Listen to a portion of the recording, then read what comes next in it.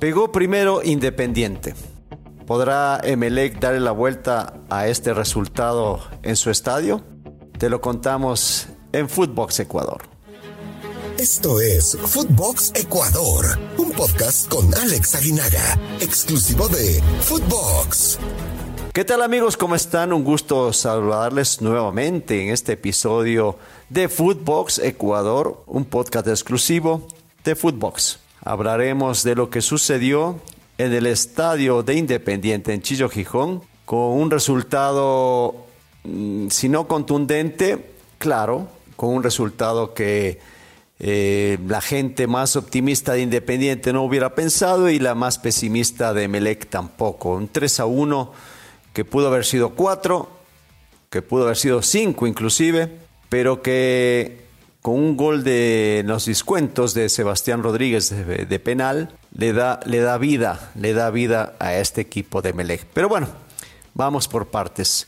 Ayer todo el mundo estaba pendiente desde la llegada de los jugadores, la lluvia que se hizo presente, que cayó de manera impresionante en el estadio del Independiente en Chillo, Gijón, ¿no? En el estadio Banco Guayaquil en Sangolquí.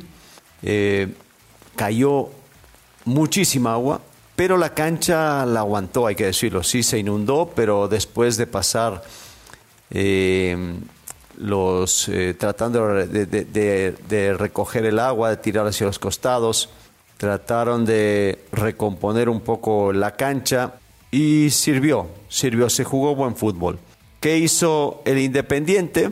Su juego tradicional, con Ramírez en la portería, Carabajal, Schunke y Segovia como los tres centrales de este equipo, con dos carrileros como fueron Hurtado y Chávez, Pellerano, Farabelli en esa mitad de la cancha con un Pellerano fantástico, hay que decirlo. Previtali, que no pesó como se hubiera pensado, pero también que apareció Sornosa con dos anotaciones, uno de un penal que ya lo comentaremos, y un primer gol definiendo de manera fantástica ante un centro de Hurtado. Y el goleador Bauman. Lo que estuvo haciendo durante toda esta segunda fase lo repitió. No inventó, no quiso hacer más de lo que tenía que hacer para ganar estos primeros 90 minutos de una final histórica para el equipo del Valle, ¿no? Del otro lado, cambia el profesor Rescalvo a una línea de 3 con Leguizamón, Mejía y Sosa, con carrileros como Romario Caicedo y Brian Carabalí, Dixon Arroyo y Sebastián Rodríguez en la mitad de la cancha, Zapata, Rojas y Cabeza arriba. En lo personal, creo yo que se equivoca el profesor Rescalvo, porque si algo tiene Independiente es potencia por las bandas. Creo que en el cálculo falla porque pensó que Carabalí podría con Hurtado, pero es que no solamente era Hurtado, era Previtali y a veces hasta Carabajal también se sumaba. Eran muchos contra el lateral y no tuvo el apoyo de Joao por esa banda, los primeros minutos sobre todo hasta que cae el gol, y le costó muchísimo trabajo. Sumen la expulsión de Cabeza, que para mucha gente no tenía que haber sido expulsión, que tenía que haber sido amarilla, y dentro de los elementos para marcar como tarjeta roja se encontraba el pisotón arriba del tobillo, ante un arquero que sale con las manos, sale expuesto y termina siendo pisado, hay que decirlo, sin intención de hacerlo, porque la gente dice, pero es que no fue con intención. No se juzga la intencionalidad del jugador, se juzga la acción y la zona, la fuerza con la que va, todos esos puntos que tiene que considerar el árbitro central, que fue el señor Quirós. Los asistentes fueron Guerrero y Bravo, con el cuarto árbitro, el señor Andrade. Yo creo que tuvo una calificación aceptable el árbitro. Para mí no incide en el resultado, que hay que decirlo, Independiente fue más que el Emelec.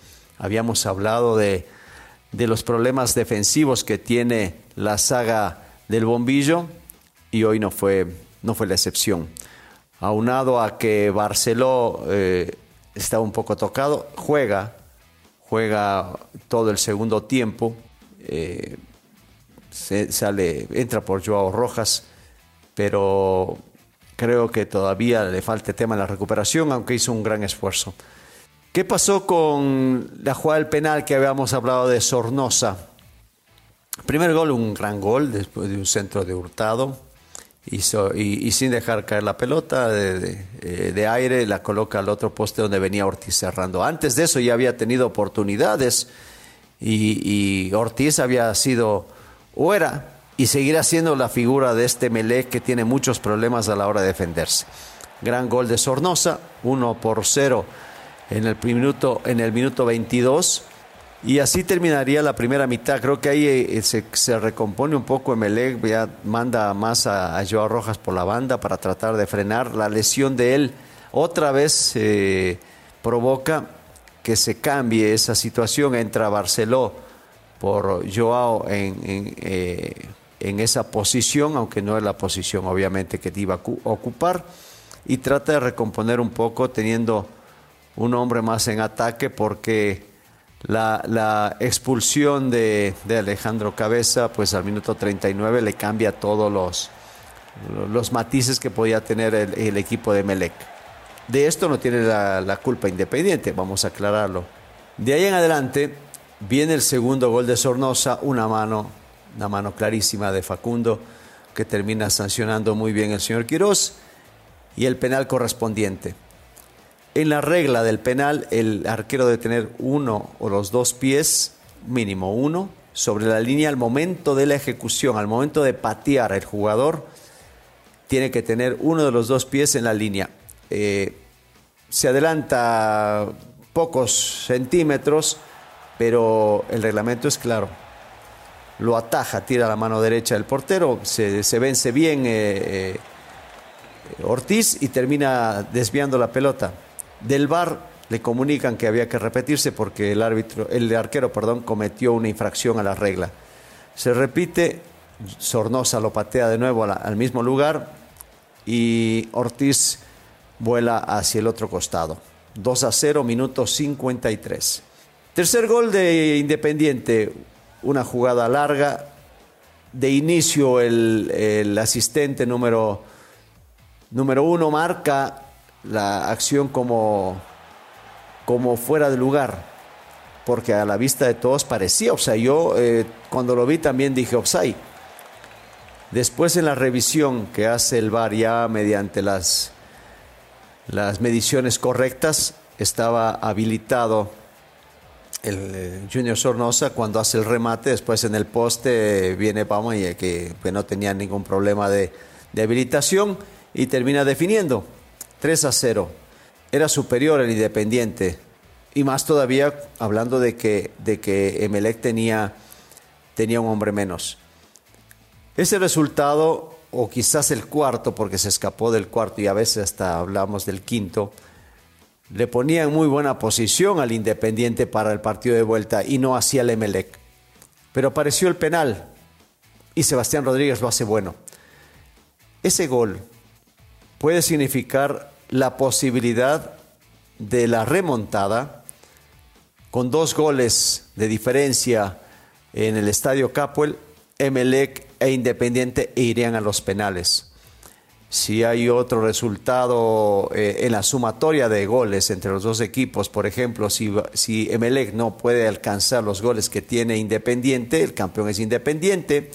Y si lo hace con remontada, es decir, si hace más goles que los que tiene Independiente en este momento o los que tendría durante el partido en el Capuel, el campeón sería Emelec. De otro resultado, empatando en el global, se van directamente a penales. Se viene una semana importante para Emelec, tratar de recuperar a jugadores como Joao Rojas, como a Zapata. Perdió a Cabeza, otro de los hombres importantes que ha tenido el profesor Rescalvo. Del otro lado se lo ve muy fuerte al Independiente, no tiene bajas, jugará con sus mejores hombres. La afición de Emelec, el hincha de Emelec, va a ser fundamental también en este partido de vuelta, el apoyo que tengan para su equipo durante los 90 minutos, la presión que puedan ejercer sobre el visitante, y la decisión estará en los jugadores que estén en el campo. La moneda, si bien es cierto, está de cara al equipo de Sangolquí, el equipo de Independiente del Valle, no es menos cierto que hemos visto partidos que se puedan dar la vuelta. Nada es definitivo en el fútbol y menos en una final con dos equipos que son poderosos al ataque y que se espera sea un gran partido en la vuelta el próximo domingo 12 en el estadio del Emelec. Esto fue Footbox Ecuador con Alex Aguinaga, podcast exclusivo de Footbox.